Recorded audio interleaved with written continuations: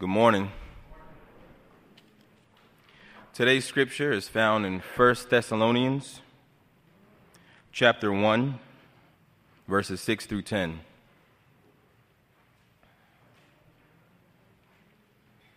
Again, that's 1 Thessalonians chapter 1, verses 6 through 10. And the word of the Lord reads, "And you became imitators of us and of the Lord, for you received the word in much affliction and with the joy of the Holy Spirit, so that you became an example to all the believers in Macedonia and in Achaia. For not only has the word of the Lord sounded forth from you in Macedonia and Achaia, but your faith in God has gone forth everywhere, so that we need not say anything. For they themselves report concerning us the kind of reception we had among you, and how you turned to God from idols to serve the living and true God, and to wait for his Son from heaven, whom he raised from the dead, Jesus, who delivers us from the wrath to come." Amen. Recently, also in our world, the world lost one of its most adored heroes. He was born Cassius Clay in Louisville, Kentucky. He became the heavyweight champion of the world. He took unto himself the name of Muhammad Ali. He crowned himself the greatest of all time. When he retired in the early 80s, his heir apparent was a young boxer by the name of Larry Holmes. Larry Holmes was a great fighter in his own right. But he admired Muhammad Ali, and they came to Larry Holmes one day and they asked him, "Are you just trying to mimic? Are you just trying to be like Muhammad Ali?" And Larry Holmes looked at him and said, "Of course. Why not? He was the greatest of all time. Why wouldn't I like to be like him?" For the Christian, beloved, there is no doubt who is the greatest. For the greatest is our Lord Jesus Christ. And therefore, for the Christian, there is no question. We are desiring to be like him. This is our hope. This is our aim. In fact, when Jesus called his disciples, when he called James and John, when he called Peter and Andrew, he called them with the same word. He said, "Come and do what? Follow me." Now, when Jesus called his disciples to come and follow him, I hope you understand that that was not just a call for the disciples to come and to be where Jesus was. This was not just a call to come and live where I live. This was not just a call to come and go everywhere I go. But the idea here is that you would come and follow after me. When Jesus says, "Come and follow me," he not only says, "Come and be with me," he says, "Come and be like me."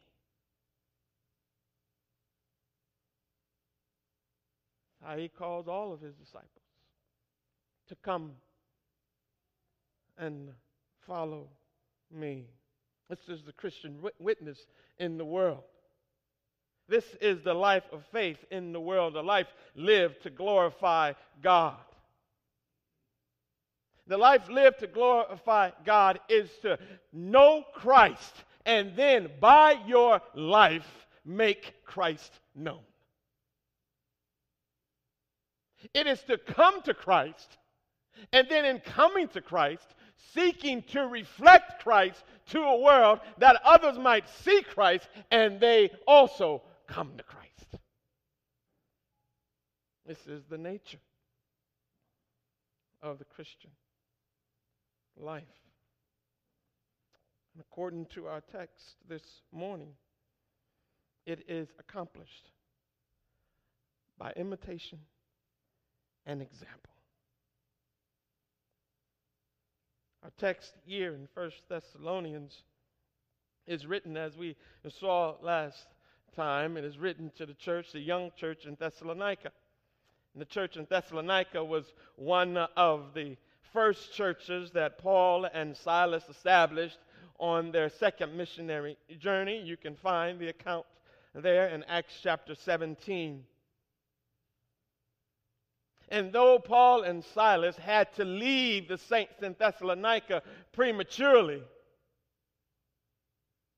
the Bible says to us and shows us here that, as we saw last week, they were always praying for the health and the well-being of the saints that were in Thessalonica.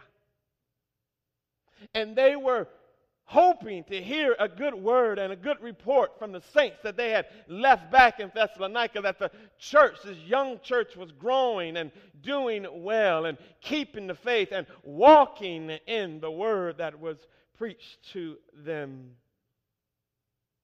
And when Paul and Silas received word back concerning the saints in Thessalonica, they were strongly encouraged. They were encouraged because they learned that those saints were imitators and examples. Imitators and examples.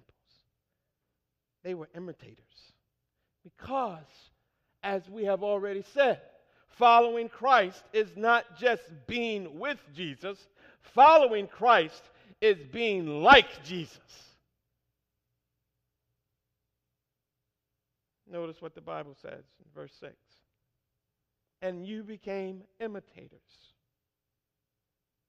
of us and of the Lord, for you received the word in much affliction with the joy of Holy Spirit. You became imitators of us and Christ. Paul and Silas were encouraged by the word they had received concerning the Thessalonians, that they knew the value. These Thessalonians understood the value of godly examples. They followed Jesus. They imitated Jesus. Beloved, there is nothing that you could say that would be more commendable of a Christian than you would say that Christian man or woman is imitating Jesus. They follow after Christ.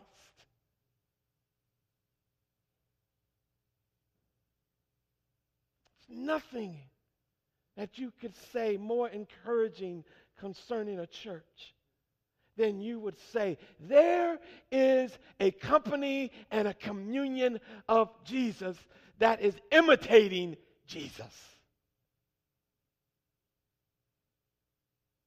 He says, you imitated us and you imitate the Lord. This is what made the early Christians rejoice,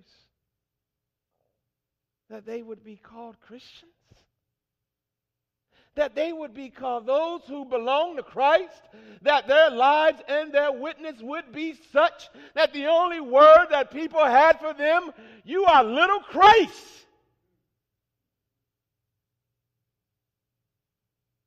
And the word that was given to them as a term of derision became a term of endearment. You're a Christian? Yes. If you put it that way, yes. I'm a Christian. I follow Christ. They not only followed Christ, beloved, but Paul says that they followed Paul and Silas. This is really I think this is really interesting because if we're honest, and we need to be this morning, if not with anybody else, at least be honest with ourselves, that we understand sometimes it's hard to follow Jesus. You read in the New Testament and how Jesus went about doing good all the time. You read in the Bible how Jesus tells you to turn the other cheek, to give to those who ask of you. You read in the Bible where Jesus says, forgive and you will be forgiven, but if you don't forgive, you won't be forgiven. And there are days, there are weeks, there are months where it is difficult to follow Jesus. Well, if you find yourself in a position where it's difficult to follow Jesus, here's a word of encouragement. Why not cozy on up next to somebody who is following Jesus and seek to follow them?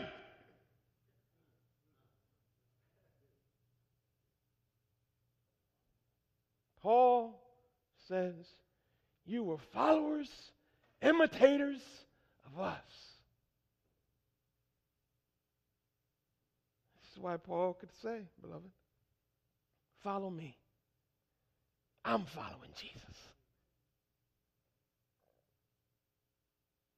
And he was encouraged because they followed Jesus. And they followed Paul and Silas. They followed them in that they received the word in affliction. See that in verse 6 again? For you receive the word in much affliction.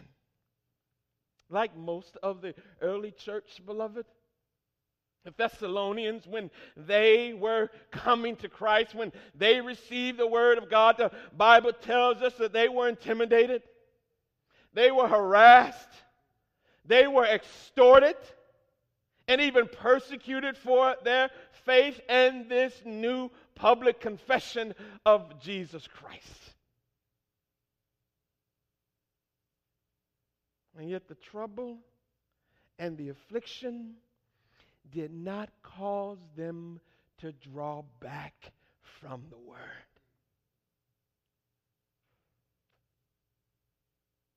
But for them to look to the word and stand strong in it. Afflictions and trials, beloved, usually cause in us one of two reactions. Either we receive in the midst of afflictions and troubles and trials, we receive the encouragements of the word, or we reject the encouragements of the word. We either draw near unto God at those times, or we draw back from God. Paul and Christ both received the word in affliction. And when the word comes to us in affliction, and it seems to always come to us in affliction, affliction in body, affliction in soul. How often, beloved, has the testimony of the saints been that they came to know the Lord through a sickness or an illness or a trial, that the word of the Lord came to them in the midst of an affliction? How often have those who have been on sick beds, those who have had their bodies racked with pain, give the testimony that it was through that affliction that they received the word of the Lord? Not only affliction in body, but the affliction in soul.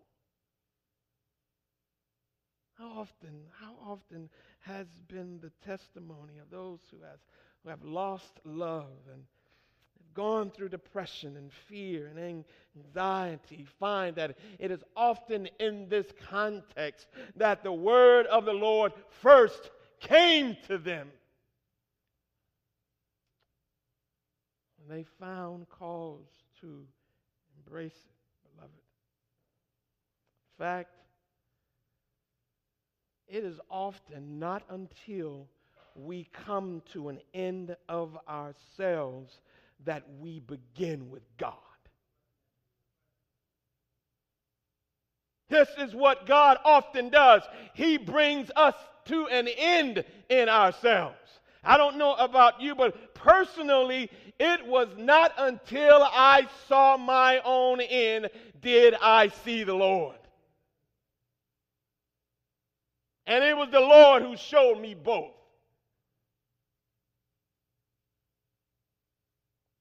It's Thomas Watson, a great writer, who said, not until sin becomes bitter does Christ and his word become sweet.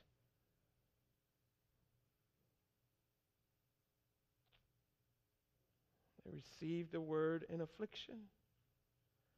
And yet how did they receive it? The Bible says that they received the word with joy. For affliction and harassment are often the sources in our lives of what? Anger, bitterness, frustration, even retaliation. But not for the Thessalonians.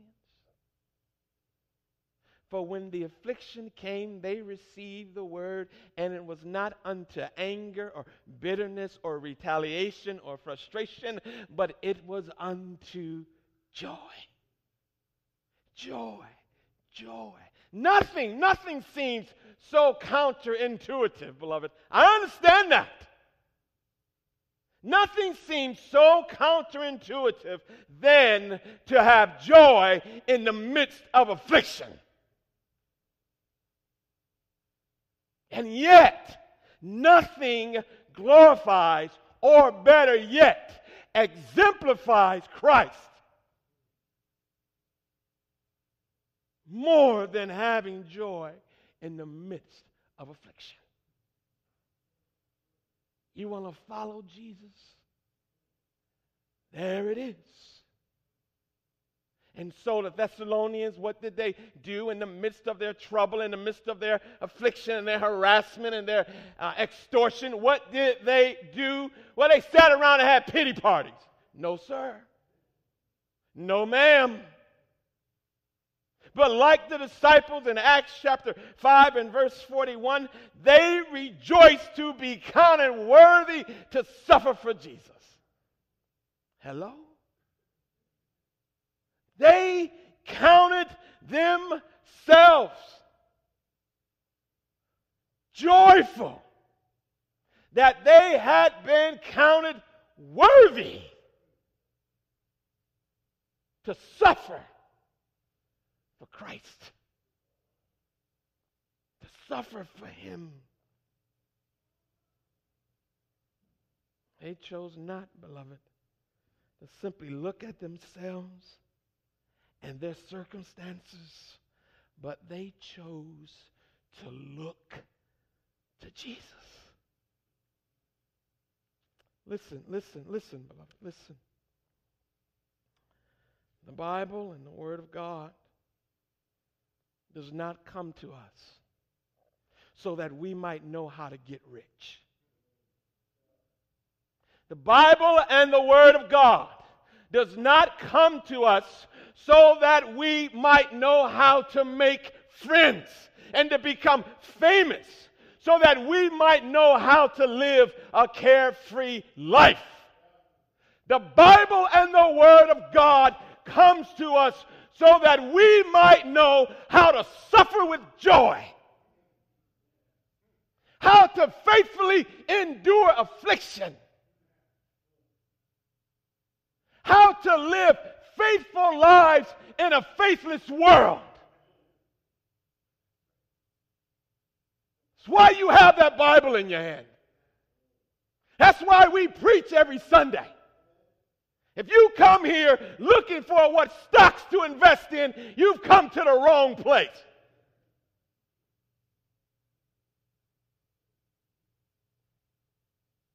But if you've come to know how to make sense of the slaughter in Emmanuel AME Church, how to make sense of the senseless killings in Orlando this past week, how to make sense of the loss and the frustration in your own life, you've come to the right place, because you're going to receive the Word of God in the midst of that affliction, and hopefully point you to Christ, that you might have a joy that the world can't understand.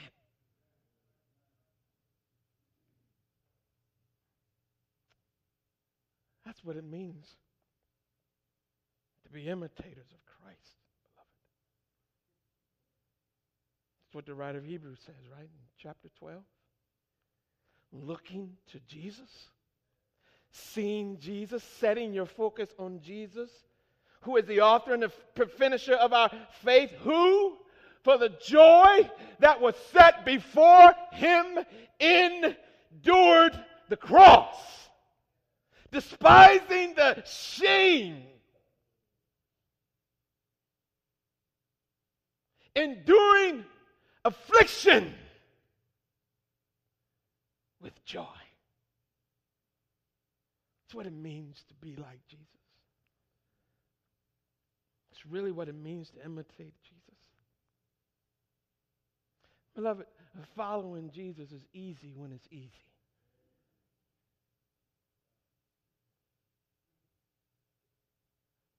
You know what it means to follow Christ? Paul tells Timothy, imitate me, Timothy. Endure hardship.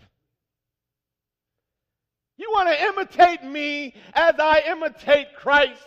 Endure hardship. This is the testimony that the Christian has to the world, beloved. The Christian's testimony to the world is that the world is full of pain and affliction. But the Christian knows how to endure. This is the testimony of the church. How woeful is the testimony of the church that the church tells the world how to gain money, how to gain fortune, how to be popular and powerful. You do know, beloved, the world laughs.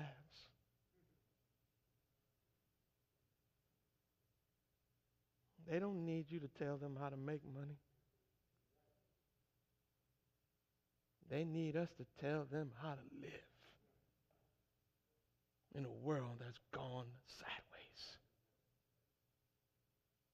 How to imitate Jesus.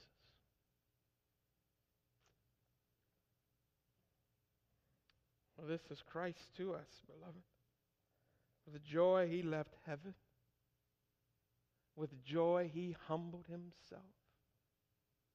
With joy he took the beatings.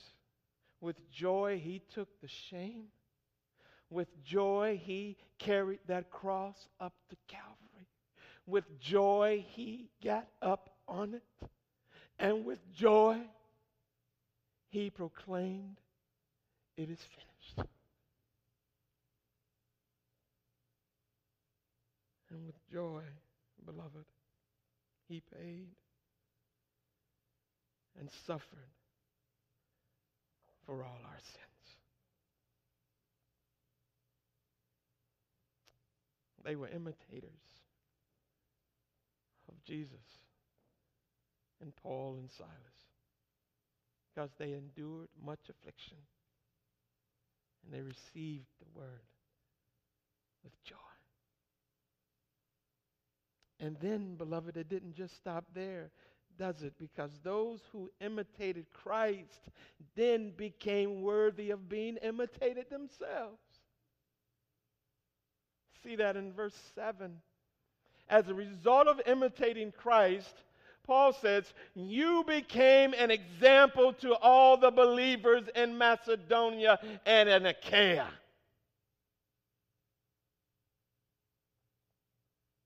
You became an example. Those who imitated Jesus then became worthy of being imitated. Keep your eyes on Jesus. Why? Because there are others keeping their eyes on you.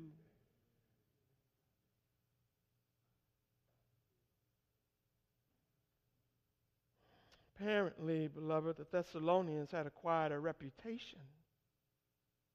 You see that? They had acquired a reputation. For Paul is writing to them from Achaia.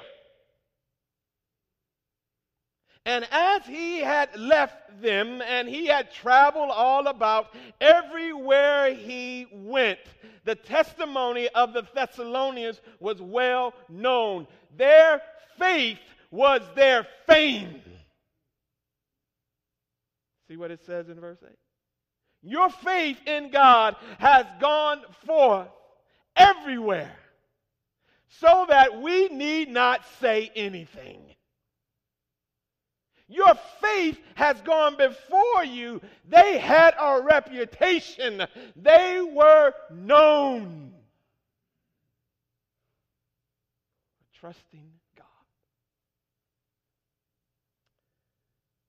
Their faith was worth emulating.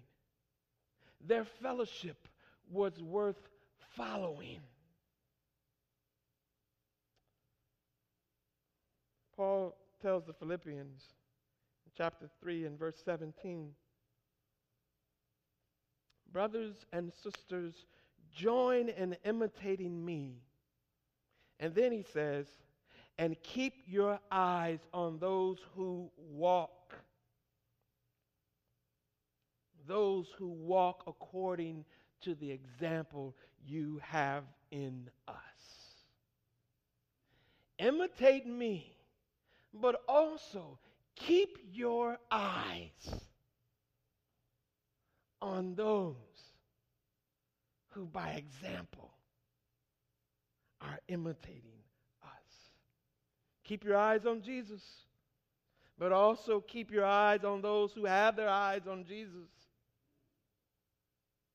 But unfortunately, this is often not the case. Unfortunately, beloved, what we often have are blind leading the blind. We like to cozy up to people not who are following Jesus. We like to cozy up to people who can't even see Jesus.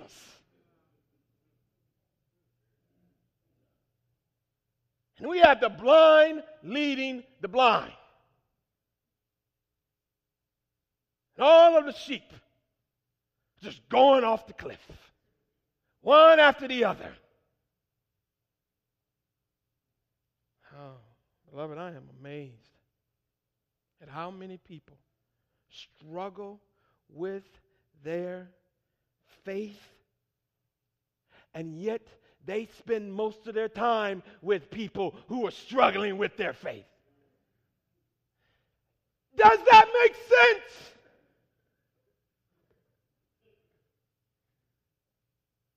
You can't see Jesus, and you're hanging out and talking with people who can't see Jesus.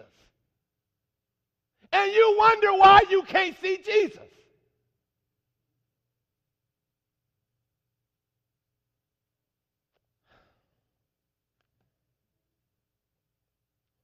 Charles Barkley, who once said, I am not a role model. Honey, that's what most Christians want to say. I'm not a role model. Don't follow after me. I'm sorry, Mr. Barkley. But the faithful Christian is a role model and is glad to be one.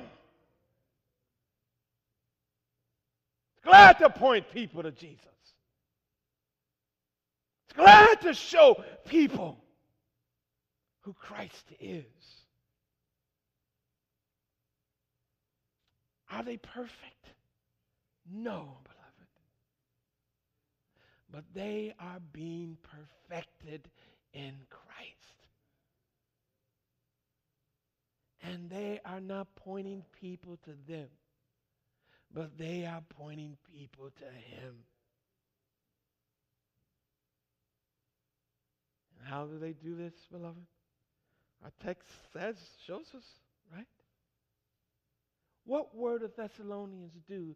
What were they doing that was worthy of their example? Well, they were doing at least three things. They were sounding out the word. They were repenting of sin. And they were waiting on Jesus. This is what it means. This is simply what it means here in our text to be the example of Christ. For others to follow. What are they doing? They are sounding out the word. They didn't just receive the word, but they sent the word as well. In verse 8, and the word of the Lord sounded forth from you. The word sounded forth from you. It echoed. It reverberated.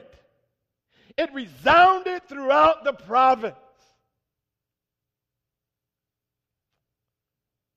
That's what it means, beloved.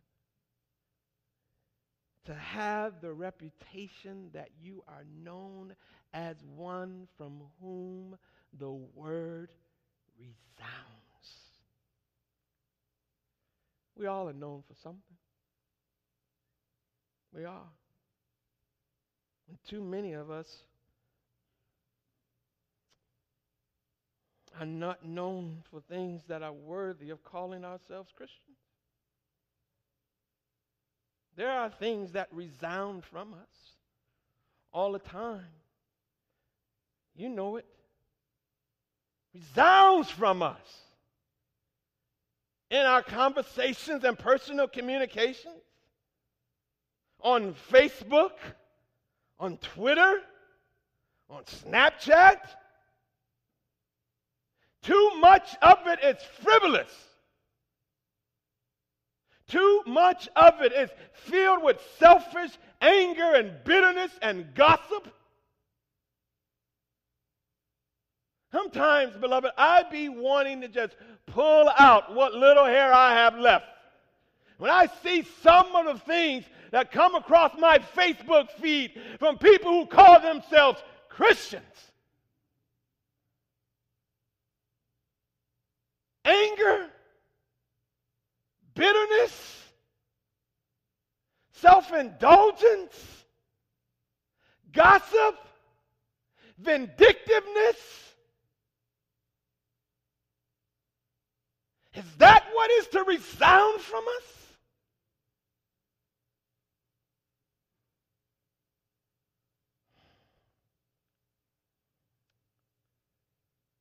There was gossip, beloved,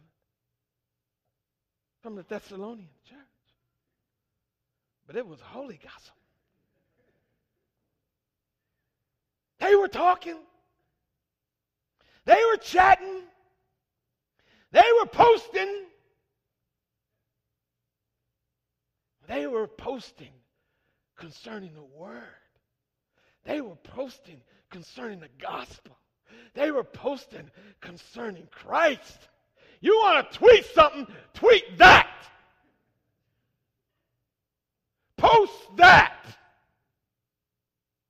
Let it be known anytime somebody comes, they see you in their news feed, they say, oh, I know what he about to say. I know what she about to say. What resounds from you, beloved? What are you known for? What reputation do you have? Does the word resound from you?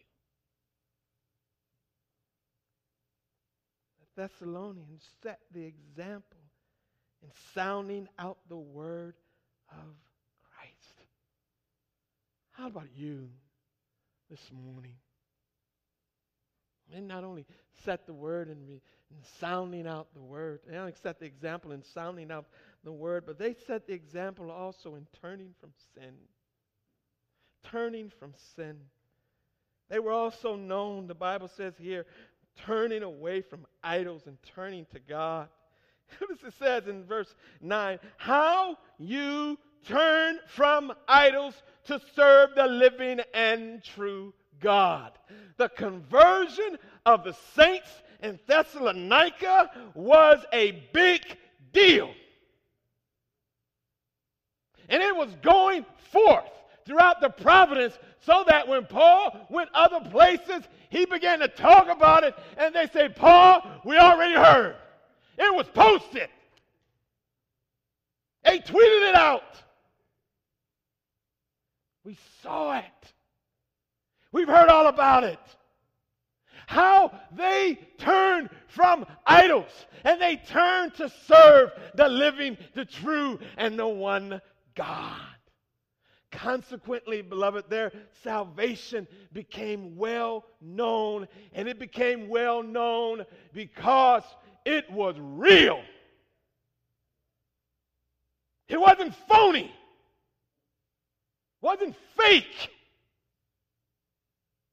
It wasn't a momentary exercise in emotionalism. But it was a real turning that resulted in a real difference in their lives. But you see what the Bible says. They turned to the living God because they turned from idols. You see that? Do you understand what that is seeking to communicate to us? They turned from the idols. And then they turned to serve God. They didn't turn to serve God bringing their idols with them. This is Paul's understanding. This is the Bible's understanding of conversion. It is a turning. The turning away from the things of the world and a turning to embrace Christ. This is repentance and faith. And true conversion must have both. It is not simply believing in Jesus, beloved. You got to believe in Jesus and then renounce everything else. When Jesus is walking by the Sea of Galilee, he tells his disciples, y'all drop those nets. Now you come follow me. He didn't say, pick up the nets and the fish and let's all go here. Drop the nets, come and follow me. Don't worry about it, we'll fish for some men.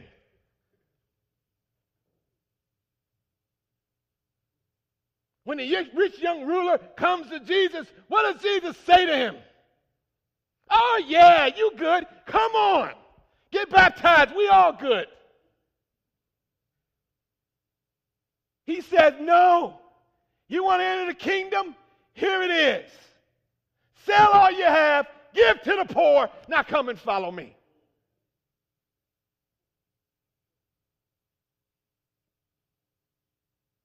Requires that you put down the idols. This was big news. This is not just some passing comment here, beloved. This is big news. For there was idols all over Thessalonica. There were idols all over Rome. For everything that you wanted to do, there was an idol. You want to plant some seed in the ground, you go and offer to an idol. You want to have a child, you go and make offering to the idols. You want to start a new business, you go and make an offering to an idol. There was an idol for every aspect of your life. And here comes these Jesus people who come along and insist there is only one true God, and he has revealed himself in Jesus Christ. Throw away everything else. Come and follow him. And the Thessalonian Christians did it. They did it. This is why it was so well known. They got saved in Thessalonica.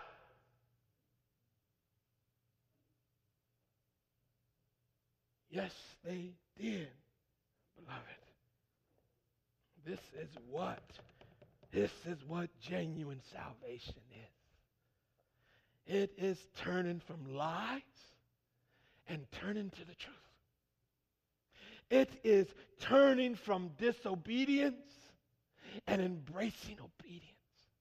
It is turning from darkness and now walking in life. It is turning from death and walking in life.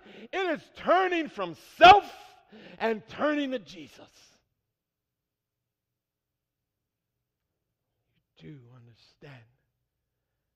To be a Christian, it means to turn from the kingdoms of this world and to turn to the kingdom of God.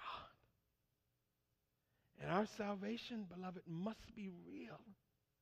And not only must it be real, but it must be tangible, because as it was for the Thessalonians, that's the only way it becomes an example for others. That there is real change. This is what Paul says, right? 1 Timothy chapter 1, beginning in verse 15. This is a trustworthy statement and deserving full acceptance that Christ Jesus came into the world to save sinners, of whom I am the foremost. But I received mercy for this reason, that in me, as the foremost, Jesus might display his perfect patience as an example to those who were to believe in him to eternal life. Paul says the salvation that was wrought in me by the mercy of Christ is an example of what salvation looks like for all those who believe. It's what it looks like. It's what happened to Paul. What did Paul do? Well, you can read it in Philippians chapter 3. All things that were gained to me, I count it as loss. Indeed, I count all things loss for the excellency of knowing Christ Jesus. For I want to know him in the power of his resurrection, and I want to know him in the fellowship of his sufferings. Because nothing else matters to me. That's a man who got saved. That's a man who came to know who Jesus is. And that's a man in whom the gospel made all the difference in the world. And that's a man who knew what it looked like. And that's a man who could confirm it in the Thessalonians.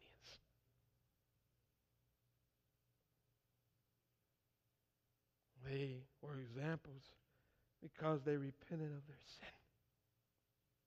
They turned from idols and turned to serve the living God. And they were examples because they were waiting on Jesus. Waiting on Jesus. And turning from idols, beloved, and worshiping, they contented themselves to wait. It's so interesting how in the scriptures that serving God is tied to waiting on God. Those who serve God faithfully are those who content themselves to wait on God. Notice what it says. They waited on Jesus in verse 10. And to wait, this is their testimony, that they were to wait for his Son from heaven, whom he raised from the dead, Jesus, who delivers us from the wrath to come. They were waiting on the return of the Lord. For this is the blessed hope of the Christian. This has always been the blessed hope of the disciples of Christ. Ever since the Lord ascended into heaven before their eyes, what has been their hope? That he would fulfill his promise in coming again. So they wait. They wait. They wait on him. But this waiting, beloved, is not a passive waiting. It is an active waiting.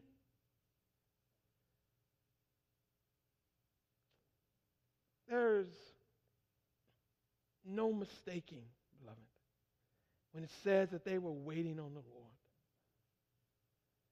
They were waiting on the one who had come from heaven. They were waiting on the one who had died on the cross. They were waiting on the one who had been raised from the dead. They were waiting on the one who had promised to come again. And it was an active waiting. It was a waiting in which the word of God was sounding forth from them. It was a waiting in which they were seeking to live their lives according to the will and the ways of God. It was a waiting, as 1 John says, that all those who have this hope in themselves purify themselves. They live pure even as he is pure.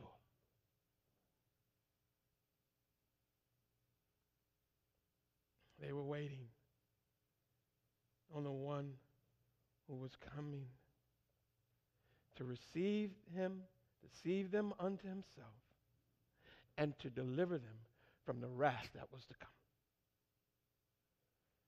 Now, beloved, you do understand. Everybody's waiting on Jesus. Right? I know we tend to think about the church, and we're in the church, and we're living our Christian lives like we're waiting on Jesus. But here's the reality. Everybody's waiting on Jesus. The only problem is, those of us who are in faith, we know it.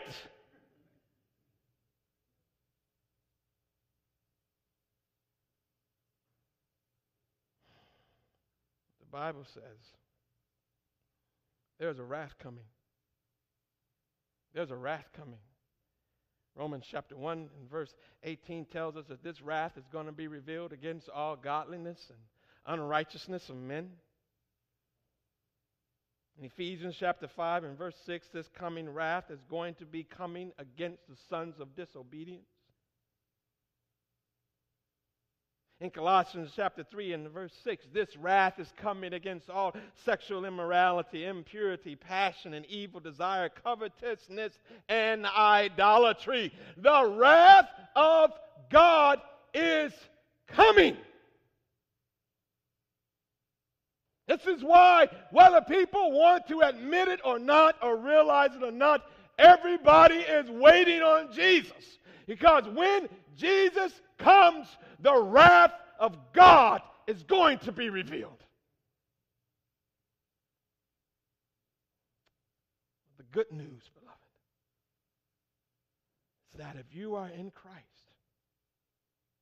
you have not been appointed to this wrath.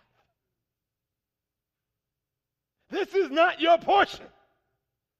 For he has promised to come to deliver you from that wrath.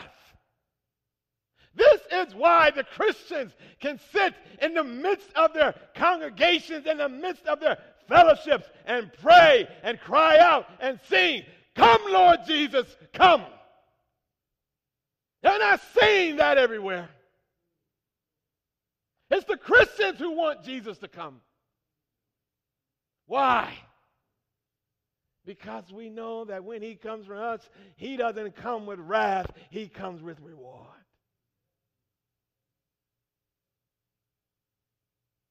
He doesn't come in righteous indignation, he comes to us with joy. That you must be in Christ Jesus to be redeemed and rescued from this wrath that is to come, beloved. This is the portion of those who faithfully and patiently wait on Jesus. Is that your testimony this morning? Are you waiting on him, or are you getting impatient with his designs, with his disposal of your life? Are you seeking to take things into your own hand and thereby killing the testimony that you have in Christ Jesus and the example that you are to be setting, that those who are in Christ Jesus wait on the Lord? They wait on him. Well, they know that in his time and in his ways and in his will, when he finally does come, he comes with joy and reward. And he gives us the desires of our heart, which is him. Wait on the Lord, beloved. Wait on him. Show the world what it means to be a Christian by imitation and example. Let's pray.